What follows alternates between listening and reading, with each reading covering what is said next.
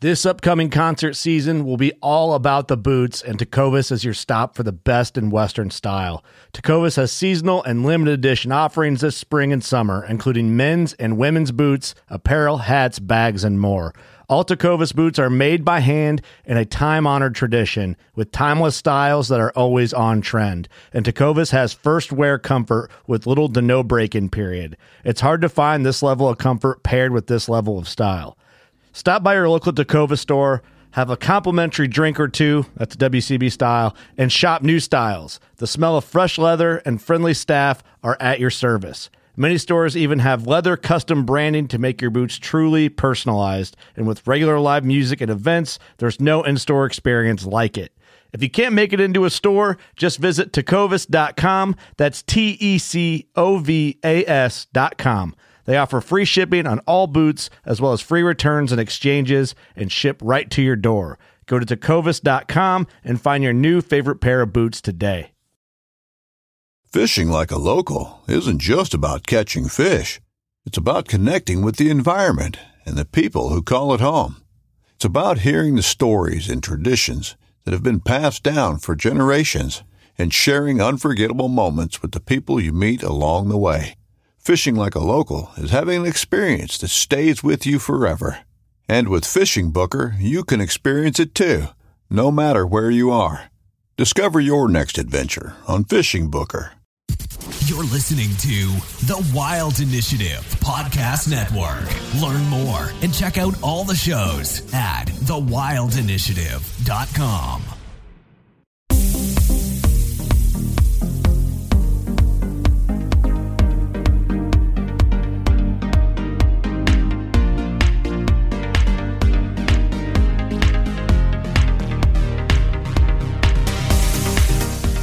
You're listening to the Fish Untamed podcast, where we talk all things fishing, conservation, and the outdoors. Today on the show, I'm talking to one of my best friends, Melanie Moss.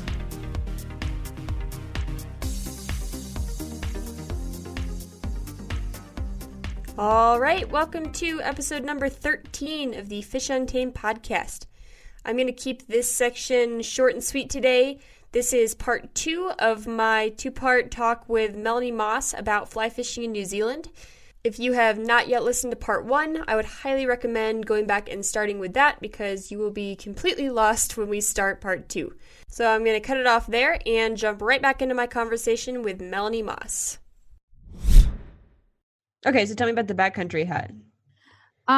So backcountry huts are really popular in New Zealand. Did you ever go and stay in one?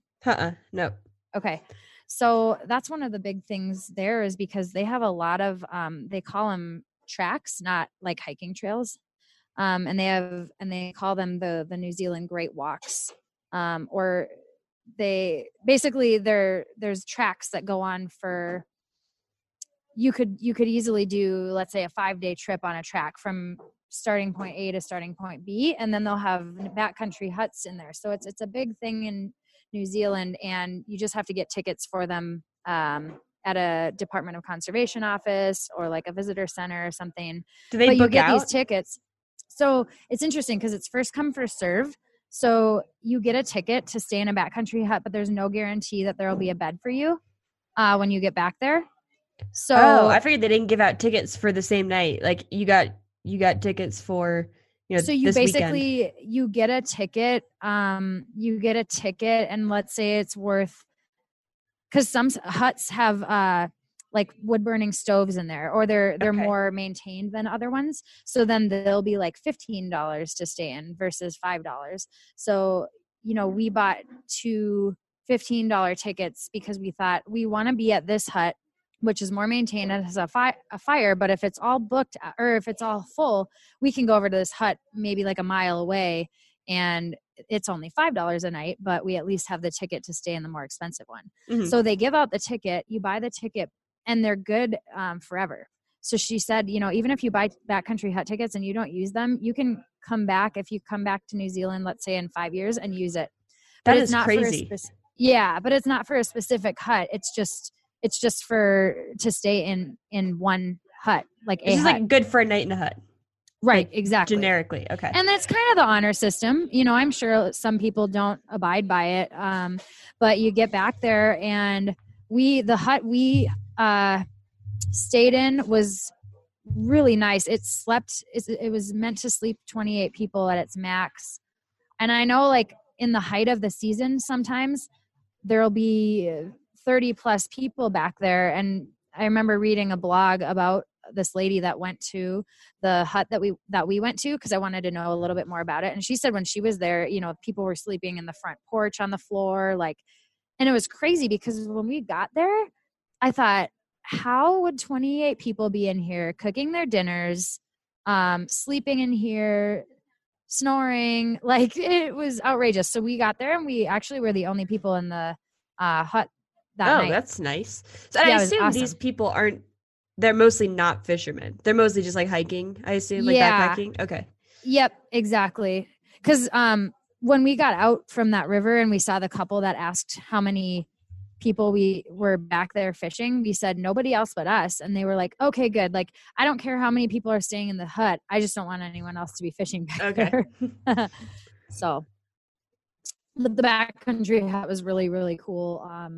It was Halloween night, actually. So it was a little eerie being back there by ourselves. And there was possums. So they have a big possum problem in New Zealand.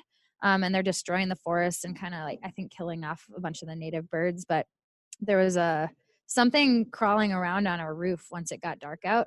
That's creepy. And I was like, yeah, but I think it's just a possum. And then we were outside looking at the stars, and we didn't have our headlamps on. And one ran past me. I saw it, but kind of just like the silhouette. And I jumped so far back onto the porch so fast. I was like, and we're inside again. All right. But it was cool because there's really not many, I don't know if you remember this from being in New Zealand, but there's nothing over there really that's going to hurt you. Yes, I do remember that. And it's crazy because I was coming from Australia, which, like, everything can kill you. The deadliest country. Yeah. And then you fly over there and they're like, well, we have some birds, and that's pretty much it. Yeah. Yeah. So that was super cool because, you know, being back there in those really remote places, and there's like huge snow-capped mountains around and this river valley, gorgeous, you know, forests and things like that. I told Jarrett one time, I feel like sometimes I forget that I'm in New Zealand and I'm like, oh gosh, do we have bear spray? And then I have to remember, like, we don't have to worry about that. And it was so awesome. That is really nice. I mean, granted, I know the odds are so low of actually being attacked by an animal in the US, right? But it's still definitely on your mind, especially when you're in a small group or by yourself and you're just like, yeah, I know the odds are low, but there's still bears out here. I still need to take care of my food, and I don't want, I don't want to come out in the early morning and have something be in camp that I don't know is there. Right. And especially, you or me, sometimes we like to go do solo trips, and it's just kind of unnerving to be out there and just know what could be out there watching you, or, yeah, I mean, it's the mountain lions, or it's just, is it on your mind, even if it's a low chance? Like right. I don't feel like your safety feature in your brain will let you forget it. Right. Yeah, exactly. So that was really cool. But that was kind of and then I guess I'll talk about the fishing back there on the backcountry hut. So we, it was like probably the clearest water that we fished the entire time we were back there. And this river in particular is considered a backcountry fishery. So when you get your New Zealand license, which is $180 New Zealand dollars for an annual, which are, it's about 60% of that for converting over to US dollars. But they have a couple of designated backcountry fisheries, and you have to go on their website and endorse your license with a backcountry fishery, endorsement essentially. And it doesn't cost any extra, but you just have to say like which rivers you're planning to go to, and add it onto your license. And I think it's just for them to track things and whatnot, but you can get fined for not having it, which is interesting because it's free. Huh. But so that was a backcountry fishery that we had to do that with our licenses. And then that was one of the rivers. It was like the perfect size of river because we like to have. I'm trying to think of a river that you and I both know, like Rock Creek, that size of river in Montana that isn't too big. It's not too small. It's kind of that perfect size where you can easily wade across it if you need to, but you still have like quite a bit of water to work with. Mm-hmm. So it was like that, but it was clearest water. And I had just rolled my ankle. That was the only injury of the trip. On the way into the backcountry hut, nonetheless, I rolled my ankle really bad, and it swelled up. I ended up being able to walk on it to the hut because we were closer to the hut than back to the van. So I was like, you know what? I'm just going to make it to the hut tonight, put my ankle up, maybe ice it a little bit. And then I hobbled around on it the next day because I was like, I'm not giving up, hiking in 6.5 miles to not fish this river. Right. So I'm like, if Katie can use her cam boot after a foot surgery as a wading boot, I can walk around with a rolled ankle. Was cardboard me just looking down at you being like, pick yourself up? Yes, because cardboard Katie was in my backpack on that trip. Should we should do a little quick segment about cardboard Katie, just so everyone's aware. Okay, so I'll finish this and then let's talk about the fact that you got to come to New Zealand. All right, sweet. So basically that river was one of the ones, like as Jay Scott was talking about, where you have to walk a lot in order to see the fish and attempt to catch them without spooking them away. And I mean, we plan to nymph that river for the most part, unless we saw fish rising. And we had tried a few streamers here and there, but Jarrett and I just that's not our go-to method. And we're not super confident in it quite yet. Not the place to like test a technique. Yeah, exactly. So we're like, you know what? We did bring my my streamer rod that's set up with the sinking line, but we tried it here and there, but it wasn't our main technique, and we didn't even bring that rod back into this river. So we were going to nymph it, and we didn't have the New Zealand indicators because they were lost in the van somewhere. So we just had our usual technique or our usual rig set up, and we walked a long ways before we actually even saw our first fish. And then we would get there, and by this time on the trip, Jared and I knew, like, we don't speak when we see a fish. We, pretty much put everything down way away from the river and like army crawl up to the river. Like, it was the way that you had to get to these fish was pretty, it was a sight for sure. But we would, think, okay, now how are we going to cast to this fish? This is the next question. Is there wind? Yeah. Okay. Well, this is going to be a little bit difficult. And then, so we probably on that trip saw, we probably only actually saw 5 really, I mean, they're all beautiful, huge brown trout, but we probably only saw 5. And we fished this river for from 8 a.m. till 1 p.m. before deciding, we do want to hike out tonight.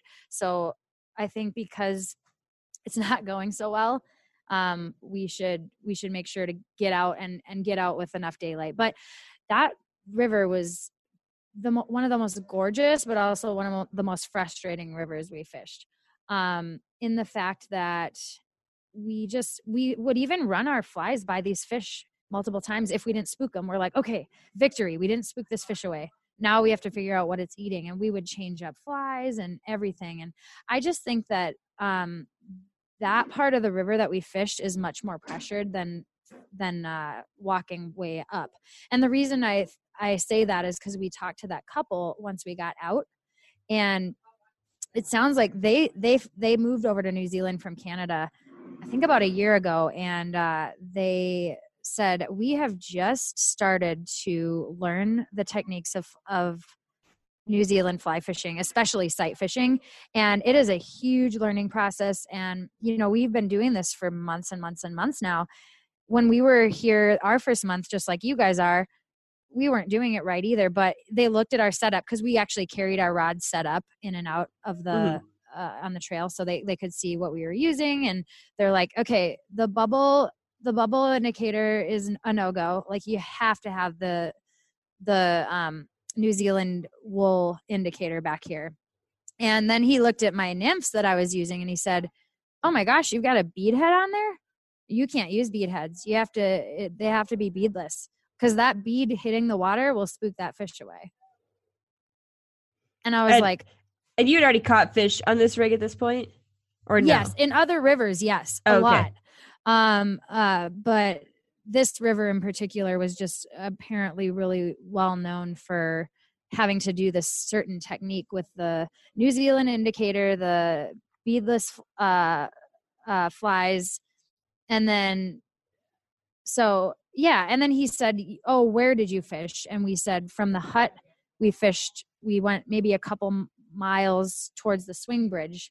And he said, oh, you got to go way past that. And I go, well, we would have liked to, but I rolled my ankle. So I was hobbling as it was. But I think the next day they were planning to go much further upriver than we ended up fishing. And he said, that's where you'll have the luck.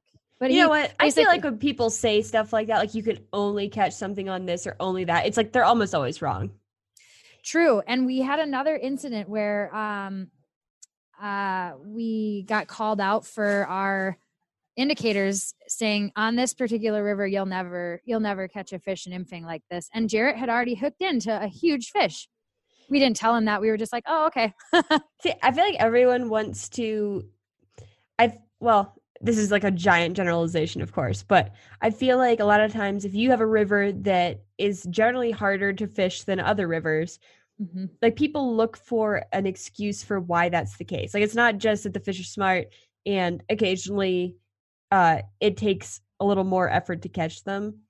They want to like make an excuse, like you have to do this, and in that way, if it's fishing poorly, they're like, well, we didn't do it right that day. And it's like, yeah, you didn't, but like other days, it could be totally different. Like I fished a river not too long ago that was labeled as being extremely technical, and I hooked a fish on a midge off a thingamabobber, and I'm like, this is not that difficult. Yeah, this is how I do. How I do. I agree, and it was interesting going to a different country too and fishing, and hearing locals talk about how they fish and we would ask people, certain fly fishing shops, we'd go ask the locals, do people throw streamers at these fish in this particular river? And they would kind of like turn up their nose and be like, yeah, they do, but that's pretty much cheating. And I'm like, what? Like, we're gonna do it. Yeah. Right. But and on that river, that backcountry river, I even threw a dry dropper rig and I didn't have any luck. And that's like the softest little, thing that you can throw on the water and still have a fish, a subsurface fly. Right. I mean, so I think we gave it a solid effort. It wasn't our day back there to catch fish, but it was an amazing experience. And it was really educational for us. And humbling because we had a couple of really good days on the North Island prior to that. And then we came back there and that was on the South Island when we got back. So why are the fish so smart? Like, is it just because the water's so clear? Because it doesn't sound like they're that heavily pressured. Yeah, because what's interesting? My friend Shane was saying that pressure is such a relative term over there. Well, anywhere, but because he said they consider a pressured river to be, or I guess a pressured section of a river to be a section that's fished more than twice a week. I think that's what the guides must have told them over there. Yeah. And I'm like, okay, if that was the case in Idaho or Montana, like it would be very, very overpressured all the time. Yeah. Every single place would be overpressured. Yeah. I think it's the clear water. And the reason I say that is because we ended up getting lucky with the watercolor in certain rivers. And I'll say this because we went to a river, our very first river, and it was kind of that milky blue color. Mm-hmm. Really pretty, really actually a pretty watercolor, but a little milky. And I think it was like the first run and one of my first casts where we had a little bit of longer leaders, and I was kind of trying to figure it out, and I was not even looking at my indicator. And I kid you not, that was the hardest take I've ever had on a fly with a nymph rig. That thing went under and it took off so fast, and I saw the fish roll, and I was like, oh my gosh, this is the biggest fish of my life. And that fish got off because I didn't get a good hook set on it, because I wasn't even right. You didn't even try. Yeah. But then we went to a different run, and you probably saw the picture, but the pictures of days 1 and 2 of our first browns that we caught, that was that fish. Yep. That was that fish that I caught the second one. And we were fishing it. We were nymphing how we usually would, blind fishing, quote unquote, because we couldn't see into the water as much.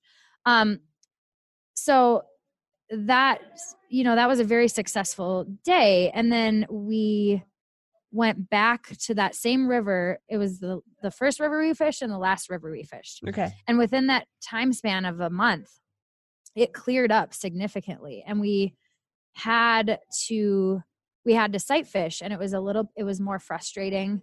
But also I did have a really good day, the second to last day, but it was very much more sneaking up, sight fishing. I just think that's why it has that reputation for, you're going to have a good day if you go out and catch one fish or mm-hmm. two fish. And I don't know, maybe also the fish populations aren't as there's not as much numbers, I guess, as in mm-hmm. the States. Bigger, but maybe less numbers. Would you basically be fishing as a pair where you like walk up somewhere and then someone fishes, or were you guys fishing at the same time? It kind of sounds like you walk up, you're like, there's one fish, who's going to take it, versus, yep, hey, let's just like fish together for an hour. Right. And it always depended on the river, and it always depended on the water clarity. So let's say we were at that backcountry fishery. It was like, who's going to cast first at this fish? And then Jarrett would sometimes, if I was having a better day than him, or I had a really good day the day before, and then we would go back to, let's say, the same spot. I'm not talking about the backcountry river anymore. I'm just talking in general. I would want him to cast into this spot first. So we kind of alternated for the most part. But if it was a little more murky water, we would both fish, and we would or I would fish the run after him or whatever. But yeah, when you're sight fishing, it's very much helpful to have somebody spotting and somebody fishing it. Okay. So you're both still participating at least, which makes it fun. Yeah, exactly. And I get just as much joy seeing Jarrett catch a fish as I do myself. And that's why, that day, the second to last day, I caught five fish, and they were all really nice browns. And he didn't have any luck. 2 of them were by 2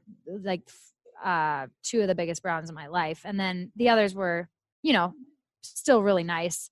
I had one, I think one was maybe like a 12-inch where I was like, what's this doing in New Zealand? But you're going to leave a bad review for the country. Just can't believe I caught that fish that day. Oh my gosh. But yeah. And so, he got frustrated because it wasn't like we were both not catching fish. It was that he wasn't and I was. And so I said, you know what, let's do this. Tomorrow we're going to stay out here tonight, and tomorrow we're going to hit all those spots, and you're going to fish them. I am just as content sitting up there drinking my coffee, watching you. I can tell you if I see anything. So yeah, it was really good teamwork, and I didn't ever feel like one of us was feeling left or like, not having a good time, essentially. So What do you have an estimate of like how many fish you caught a day on average, or how a many you day, caught overall? Ooh, gosh, because you know what, we had that first and second day where we each caught basically one of our biggest browns of our lives. And then because we were so amped up. We're like, oh my gosh, days 1 and 2, we catch these huge browns. Like, is this what New Zealand has in store for us? And it wasn't even like, we didn't work that hard, quote unquote, for those ones, because we were fishing how we would fish back home. And so we're like, whoa, we were so amped up on the fishing there at that point. And so we kept, picking out rivers on that list that my friend gave me and finding them on the map and going to them. But we had maybe 4 days of fishing, 3 to 4 days of fishing after that first and second day where we didn't catch anything.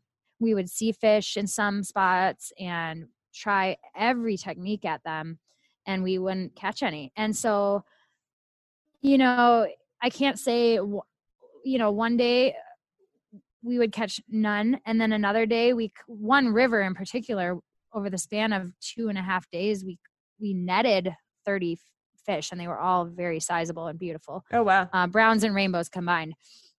So I can't give you a daily, like this is about what you can expect, because it so depends on the river. Okay. And it really depends on the technique that you're using. But I will say, over the span of the whole trip, and we fished over half of the trip, but we did do some mountain biking over there. Maybe, let's see, if we did 30, maybe like 50, maybe a little, I don't know. That might be a very rough estimate. Okay. But, yeah. And I think when you go to New Zealand, you have to have the expectation, not of quantity, but of quality. Right. So I think that's one thing that helps if you have that mentality. But going back really quick to would Jarrett and I switch off fishing these spots? Another thing that factored into who would fish it is he's a left-handed caster and I'm a right-handed caster. River right or river left? Oh yeah. So it would be, which side of the river are we on, and where's the wind blowing, and who is this going to be easier for? We had one spot in particular where it was the last day, and that was that day that I had a great day the day before, and I really wanted him to catch one final fish. Really, really wanted him to. So I was begging him to go fish this spot, and he goes, I cannot physically really fish this spot. It's a right-handed spot because I will literally just be in the bushes. And I'm like, just roll cast. I need you to fish this first. And he tried, but it was like one of the windiest days there.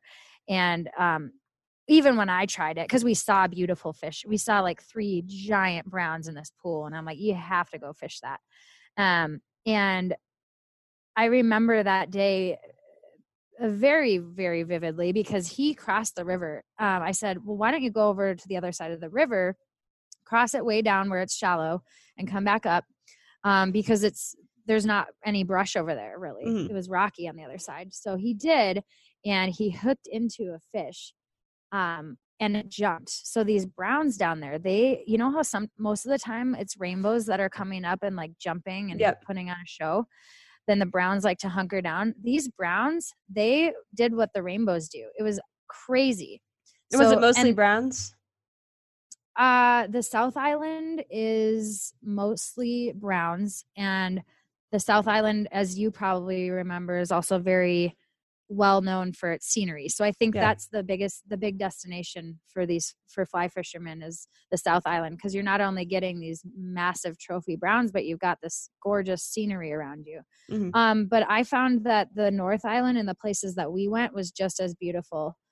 And the rainbows were super fun to catch. So, and the North Island's more known for their rainbows. So I guess that's kind of how they divide it. But yeah, so Jarrett hooked into this brown, and it would have been, I think it would have been the biggest brown of his trip. And it got off. So it jumped and then it got off. And I remember I was so distraught because I wanted him to catch that last fish so badly that there was profanity, there was bad words being used on his end, there was tears being shed on my end. You were crying because he didn't catch a fish. Katie, it was a very emotional day. You know just as well as I do how fly fishing can like overtake our emotions in a very irrational way. Very irrational. I can attest to that. Yeah. And so, and I think just like everything, it was like, I don't want to go back to the real world. I don't want to go back home. Like, it's like all the emotions just coming out in that fish. Yep, exactly. And that was like the biggest heartbreak fish of the trip. And he said that fish is going to leave a scar in my heart for life. It's really hard to control your emotions over fishing, especially when, these are different from the fish that you usually catch, Right.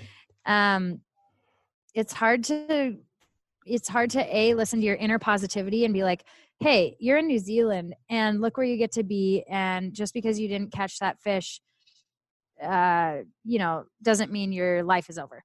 But it's hard to listen to it's hard to listen to that, right? And I think I was thinking about this too. I'm like, why am I so distraught when these fish get off? What is it about, not being able to finish what you started with this catch or hooking into this fish that gets you so riled up? Because, inevitably you're we caught and released all of our fish. We didn't keep any of them. So you're catching and releasing. Why do I feel so emotionally right? It's not like you needed to eat. Tormented, yeah, by this fish. And I was thinking about it because especially that day, I'm like, why is this, getting to me so much? I think one of the reasons, and tell me if you feel the same. One of the reasons is it's obvious. You feel defeated, right? You feel like I didn't finish what I started. And there's a certain, I think there's a certain competitive nature kind of in most of us, to where it's like, this is a sport for us, right? So we didn't win. Right. So I think that's kind of an obvious one. The second one is the unknown. And I think you and I have talked about this before. It's like, whether this fish was the biggest fish of your life or whether it wasn't, I wanted to see that fish. I wanted to admire it. I wanted to hold it in my hands. Like I wanted to know what it was. I mean, we knew that one was a brown, but I wanted to, because every fish is so different and their patterns are so different. And I think that for me, it's like the unknown and not being able to see that fish and finalizing it is really hard. And then I think another thing too is, if the fish snaps off any of your flies, I feel really bad about that. And not because I lost flies, but because that fish is swimming around with flies in its mouth. I've thought about that before too. I've seen a fish swimming around with it was trailing fly line that it had, like the fly line had snapped. Clearly it had a weak point or something. And I was like, yeah, this fish is like, doesn't look like it's going to die, but that can't be helping it, to have just stuff hanging out of its mouth. Right. Exactly.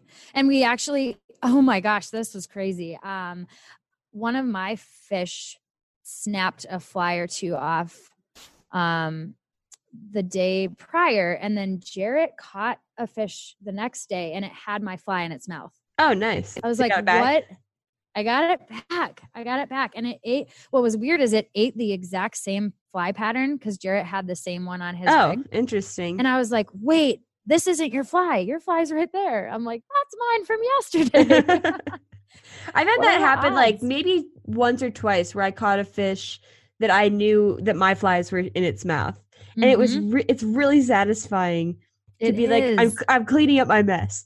Cleaning up my mess. I get my, whatever you paid for that fly back, $2 or $3. And the fish I'm helping it out. Also, I Charity. feel like there's a little part of me that's also like, oh, good, you were still eating. You were still You're doing okay. And it's like, yeah, I'm taking my flies out of its mouth right then. So I know I'm still, fixing the problem.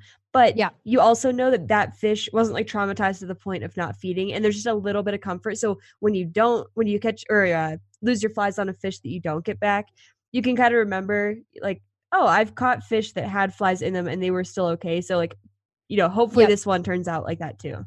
Exactly. Yeah, I agree. But I don't know. I mean, what are some things you think through when you're like, why did I feel so sad that this fish got off? Were those pretty accurate? Yeah. I don't know. I feel like for me, it's not usually with one specific fish. Like, I'm so sad that specific one got away. But I get really bothered with like patterns of things. Right. Like if I've missed a bunch of fish in a row. Yeah. We were in California over the summer and I was trying to catch it was like the first day out, I was throwing dries because they rose for like 20 minutes. And during that time, I was just getting so antsy that I just kept missing strike after strike. And it was just like defeating me. So I feel like I get it, but I get it more over like time. But then it just like wears on me for hours and hours until at the end, I'm like really, really distraught, even though I shouldn't be. See? It's the emotions getting the best of you. I've never cried over someone else losing a fish, though. That was a first for sure. That was a first. You never cried over my fish that I lose. I know. I'm sorry. I know. I'm sorry. I will work on it. Work on my acting skills. Okay. But that was a very memorable day. And I remember, I think I was super frustrated too, because I was fishing that spot that I told Jarrett to fish, but he went to the other side of the river and we knew there was big fish in there. And I couldn't cast worth a darn. There was the worst I think that was one of the windiest days that we had encountered. And I remember just everything building up and being so frustrating. And I just threw my rod down. I'm lucky it didn't break, but I was pretty rough on some of my equipment over there when things got bad, when things got frustrating. But it was funny too, because we started taking some videos. We want to put together just a little video like you do for our trips. And so we would take some video clips here and there of fish or just wading or scenery, things like that. And I said, Jarrett, this is what we're going to put in this video is not portraying like 90% of the time how we're feeling over here. Why don't we start making, and I feel like you would appreciate this part of the video, but why don't we start making like behind the scenes, like this is what it actually is like. And then it cuts to you just like majority of the time. It just cuts to you sobbing on the shore. Yeah. But emotions were too raw at some points to actually take a video. But between every fish, it's just you sobbing, like the same scene of you sobbing and then another fish. Okay. Let's not say sobbing. I said maybe a couple weeping. Of tears of anguish and frustration. I would call that sobbing. That's what I would refer to as sobbing. Well, anyways, I bet you just can't wait to see that part of the video. I can't. I just can't wait till the next time we go fishing. I know. It'll hopefully be in, I don't know where it'll be, Montana. Let's meet in Montana hopefully. Again. So, I have a question that I should have probably gotten to at the beginning, but do you have an estimate of like how much you spent, if you don't mind sharing, like, or what someone can expect to spend, where let's say maybe you know what you spent, but most people aren't going to want to sleep in a van for a month. Like, can you give an estimate of what someone can expect to spend? Yeah. And that's actually a good question. It brings me back to something I wanted to tell you about sleeping in the van. Is that even though we paid for every night of our van, because of lump sum, we paid, I think it was $2,000, a little under $2,000, I think, US dollars for the van. But it's because we got the best insurance on it too. We knew we were going to go into rural areas and we just didn't want to have the worry of having the You don't the want your lowest, vacation to be ruined by having to fix a vehicle right, and pay out of right, pocket. and pay. Yeah, exactly. So we have the no worries mate insurance, which Sounds brought reliable. which brought our cost up quite a bit. But That's still and not then, bad for a whole month. right. The biggest expense was gas. Traveling in New Zealand is actually a lot more expensive than we anticipated, based on food and based on gas. And I think too, because we were driving that van, so it's a gas hog in and of itself. But Jarrett, Jarrett is in charge of finances for the most part. So I can't tell you an exact number that we got, because we got a travel credit card, and I can't tell you an exact number of what we spent. But I want to say we were pretty frugal, but at the same time, we didn't want to miss out on like a yummy dinner one night when it was raining and just miserable outside, just because we wanted to stick under a certain number, right? Right. That's one thing if you're in the States and you're like, I just want to save as much money as possible. But if you're going the whole way over there, you want to at least experience a little bit of like what the country, like the people have to offer as well. Yeah, exactly. And we definitely had some good beer and some good flights of microbrew tasting and things like that. And we didn't skimp on that. One of the holiday parks we went to, which they call a lot of their campgrounds holiday parks. Okay. If they have a lot of amenities like a communal kitchen, bathrooms with showers. Well, anyway, this one we went to had a heated swimming pool with a swim up bar and like a movie theater projector screen out there. So it was like, oh, we're definitely going to splurge at this swim up bar. Like this is one of the nights we're just going to splurge. But it was, I want to say maybe it was about $5,000 that we decided we should put aside. Besides that was not our flights though. Okay. So that's still not that bad for a month for two people to go do like a bucket list trip, Right. And I could be wrong, and I could be thinking of that in New Zealand dollars. But I'll have to verify with Jarrett how much we actually spent. He's like, it was $23,000. Like, I think we did it for about way off. About $5,000. Yeah. Oh man. But our flights were expensive, but I thought it was just so worth it. I think we got them for $1,300 a piece. That was US dollars. And we flew out of San Francisco, or else we would have spent a lot more flying out of Spokane. So we drove down to San Francisco to fly out. And we saved quite a bit on that just because it's direct over to New Zealand from there. Air New Zealand is the airline we took, and I think that's pretty common. I mean, I think that's one of the only really to take from the States. And it was good. But yeah, it was, I guess, I don't know. It was kind of a mixture of let's save on this night in order to splurge a little bit on the next. So what we would do is, and this is really good for people to know if they want to travel over there, especially to do van life, is there's 2 apps that we used to find camping spots. So they say that there's a lot of freedom camping in New Zealand, but it's actually getting shut down to where you can't just park your van anywhere and sleep in it anymore. I just think people ruined it over time. Just like too many people doing it, or too many people being disrespectful of the environment. I think so.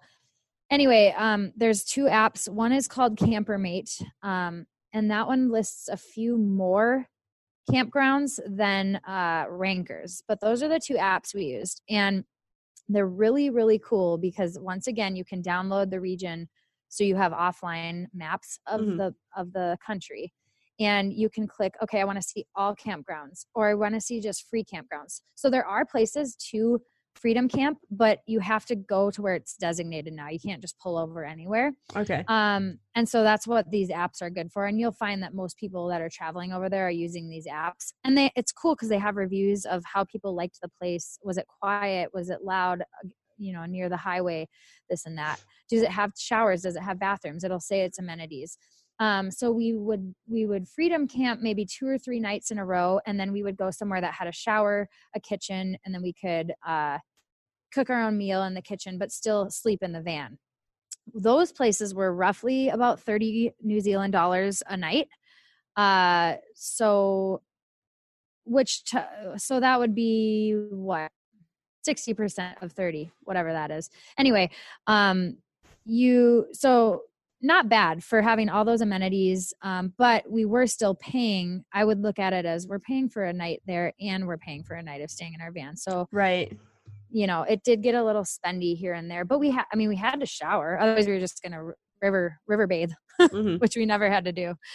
But yeah, so that app is really cool. Or both of those apps are great because you can not only find these holiday parks or free camping spots, but you can also type in like nearest gas station or where can I find, or like where can I find quality Wi-Fi? And it'll show you the towns that have like a library to go to and you can use Wi-Fi. That's where I actually printed out Cardboard Katie. So if you want to get into that a little bit. We need to get into Cardboard Katie selfishly because I want to make sure everyone knows what I got to do over there. Yeah, of course. Everybody should know that Katie got to go over to New Zealand. So and this was actually your second trip to New Zealand because I took Cardboard Mel when I went. But Cardboard Mel didn't catch any fish. I know. That's why I had to go a second time, obviously. So why don't you go ahead and start that? Oh, like tell people what the situation is? Yeah, tell people the situation. I think you did it first. Did I start the cardboard? Bring not your with friends me, but I think I saw you take cardboard people places, and you had expressed an interest. So when I went, I had printed out a cardboard cutout of your face that, since I was there by myself, I could take pictures with, so we could both be there. You didn't feel quite so lonely when you had Cardboard Mel? Right. So she was always, I don't know where she went. I mean, I can't imagine I'd just like toss her, but she's not around, so I need to make a new one. Oh, no. I mean. Yeah, well, okay. You take it over. I don't even really know. It must have started with the Flat Stanley trend. You remember that? When like certain schools would have to go on a trip and you bring your little Flat Stanley around and take pictures of him in certain places. No, I don't remember that. I don't know where that started, but anyways, we thought, well, wouldn't this be funny? I don't know. My family does some quirky things sometimes and we're like, let's bring so-and-so on this trip with us and not tell them and then show them that they got to go. So, it's definitely better when you don't know that you went somewhere.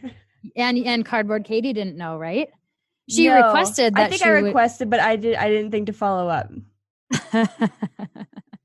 I know, because the whole time I was like, she is going to love this. But it kind of evolved because, over time, because you just have like a little, let's say 4x6 picture of somebody initially and just take pictures of them in this cool place. But then we're like, let's cut out a life-size picture of their face and place it here and there, or like take pictures with them. And then it evolved to let's wear their face and pretend that's what shocked me because the person. Right, you were on a stick when I took you. But I was not on a stick. I was like under the hat. I was wearing clothes. You were in it. You were fishing. You were hiking. I caught some big fish. You did, yeah. I was also on Jarrett's body and did not realize it. And you didn't realize it. I definitely thought I was on your body. I was like, can you not see the veins in his hands? My hands are not that. I was not looking that closely. I was looking at my expression because it was from the wedding. It was from your wedding. Yeah, you were pretty done up in that picture. I know. I normally don't wear makeup when I fish, but that just had to change. Well, you looked really beautiful, and you really looked stoked the whole time you were there. You were really stoked. Actually, you had two different faces. And so I printed you out at one of these New Zealand libraries that I found on my handy dandy Campermate app. And the first one that I printed out was you know, with your fly fishing hat on and your sunglasses and your little ponytail. And I thought, okay, I think this is New Zealand worthy. And then it printed out and it was the worst quality of print I've ever seen. And I'm like, geez, I better just print out a backup. So I printed that one of you at the wedding, and it came out a lot better. And I was like, but I want to use the fly fishing one first. So also, I cut that. Yeah, go ahead. Have you noticed that ponytails are really hard to make work as cardboard cutouts? Yes, they're just like these awkward appendages that just stick out, and they don't look like hair. They just look like you know, they look like. Yeah. Yeah. But I did not know where to cut that. You're right. Like I was like, where do I make this look the most natural? It just didn't work. But that is okay because Cardboard Katie #1 went into the river very quickly. And so we had to go to Cardboard Katie #2, which you looked a lot more excited as Cardboard Katie #2 anyway. So it was all good. I was just done up. You know, I just want to look good when I'm out. Yeah. You look good. You feel good, right? Right. Look good, fish good. So that's right. Well, do you want to, so I think it's probably time to wrap up fairly soon, but do you have like a couple either last like quick stories or tips if someone is getting ready to do a DIY trip where it's like if they're overwhelmed and don't know where to start? Because I remember when I went there, granted I was in the off season, so it was just like people weren't talking about it and I was struggling to find places that were even open. But assuming someone's going to be there at the right time of year, do you have any just like one-off tips that would be extremely helpful? Yeah, I think our biggest takeaway for the DIY trip there was do what you're comfortable with. Don't feel like you have to conform to anyone else's method or techniques unless you want to learn it. I think it also depends on how long you're there. For us, a little over a month did not seem long enough to fully try out certain techniques and feel like we got a good grasp on them, because we constantly, were converting back to our old ways that we knew the best, and they were successful for the most part. So I would say, do a mixture, try different techniques, talk to locals, see what is working best at that time. But always, if you're feeling frustrated or just in general, even if you're not, try what you're best at. Whether it be dry fly fishing or streamer fishing or nymphing the way that we did for the majority of the time. So I think that's a big takeaway that we got was you can be successful with your method, even if the other person thinks it's rubbish. Rubbish. But yeah. And then I think, you got to have a place to start. So what we did, honestly, if you're going over there and you want to get the most out of it, I would suggest getting a guide. For do you know how much a guide would cost for like a day on average? Yeah, they were about $700 to $800 New Zealand dollars, which would be, we roughly estimated it was going to be about $400 or $500 depending. I feel like that's comparable. It's pretty comparable for like world-class fishing. Yeah, that's Yep, exactly. And there's like rarely, don't expect a drift boat over there because they don't do it. It's just not a thing. Do you tip? All waiting. They don't expect, at least at the restaurants, they don't expect tips. Yeah, I don't know if that would translate to guiding in the service industry. Yeah, in general, I don't know. If we were to have gotten a guide, I would have probably felt like tipping a little bit, just because I also want foreigners in general to be welcomed over to New Zealand. I don't want them to feel like they have to be secretive with us or just be annoyed that we're there, things like that. So I don't know. I think I just would have done it out of the goodness of my heart or whatever. Like you want to be a good guest. Just exactly. Give them a good reason to welcome more people from the States. Exactly. Yeah. Because to a certain extent, we did feel a little bit like once we said, if we walked into a fly shop and we started chatting, and then they said, "Where are you from?" Even they can hear it in our accent, but we're like, "Oh, we're from the States," and they're Could like, they "Oh, peg yeah." you as Minnesota? Can you peg me as Minnesota still? Minnesota? Yeah, your ooftas.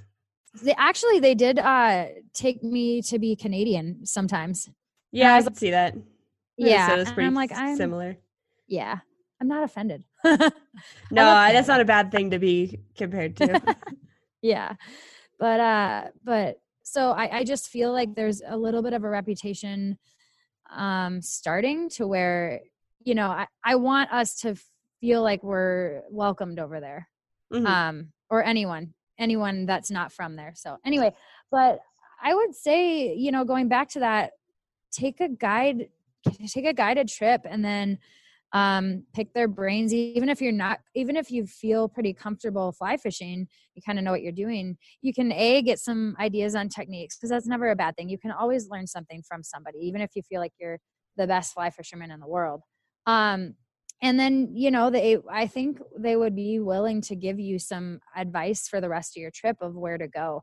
But if not, if you didn't take a guide out, I think going into a fly shop, what I did is I ordered a physical atlas, like the National Geographic Atlas of New Zealand, and it was huge.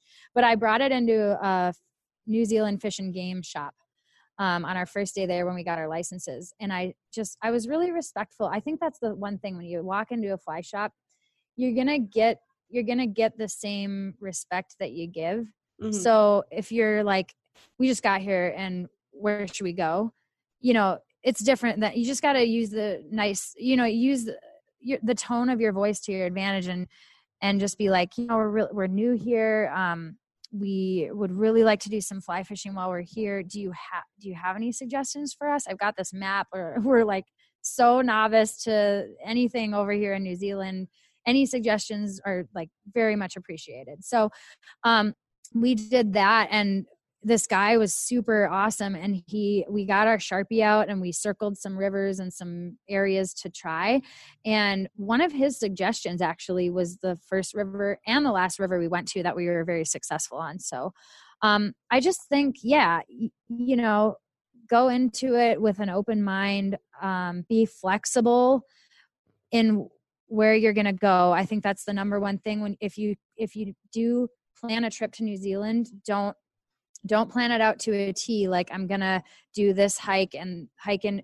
Yeah, you can plan if you're going to do a hike, but don't say, okay, I'm going to book this lodge the next day or whatever, because you really need that flexibility to, whether it be weather dependent, or this took a lot longer than I thought, or this is amazing and I want to stay here longer on this river. So I think flexibility, I think try new techniques, but also, go to your comfort zone every now and then. I remember one time, we saw fish. It was that spot that we got really frustrated in, and Jarrett lost his big brown and I shed a few tears. But that same spot, I remember telling Jarrett, I was so frustrated with the sight fishing thing, because we just weren't having luck with it for quite a few days in a row. And I told him, I go, I am no longer going for the fish that I can see. I'm going for the ones that I know are in there that I can't see. And I kid you not, I said that, and I cast and I hooked into a fish that I didn't see. I lost that one, but such is the theme of the trip. A lot more fish lost than netted, but heartbreak fish. But also the trip of a lifetime, and it was amazing. And we would do it very similarly if we went back. I think also we might go 1 month later. That's another suggestion I have, is going in November. I feel like that would be like the perfect time to go. Number one, because all of the rivers are then open. And number two, you're not dealing with runoff quite as much. That initial spring runoff is really, Yeah, it kind of shut down the opportunities for some rivers. One in particularly, we hiked about 3 miles back. We didn't find any fishable pools. It was gushing. It was like you could take a whitewater raft down that thing and just go, go, go. You didn't even see any smooth sections or anything really fishable at all, or that I would deem fishable. So I think a little bit later, tiny bit later in their season would be good. All right. Sweet. Well, it sounds like you had a bomb ass trip. So did Cardboard Katie. I know. I can't wait to go back. Really, I already missed it. I know. Yeah, the trip was amazing. We'll definitely have memories from that trip forever, and so pictures to go along with those memories as we grow old. Well, thanks for coming on to talk about it. I'm sure I'll still be hearing bits and pieces trickling out over the next couple of months, but I could honestly go on and on, Katie. Yeah. I know. I feel like I have a lot more I could say, but yeah, we'll talk again. I'm sure. All right, and that'll do it. As always, if you liked what you heard, go ahead and go over to the Wild Initiative podcast. You can subscribe there and get my shows every Thursday, as well as all of Sam's other shows throughout the week. You can also find my episodes on fishuntamed.com, in addition to weekly backcountry fly fishing articles. And you can find me on social media at FishUntamed on Instagram, or under my name, Katie Bergert, on Go Wild. And I will see you all same time, same place next week.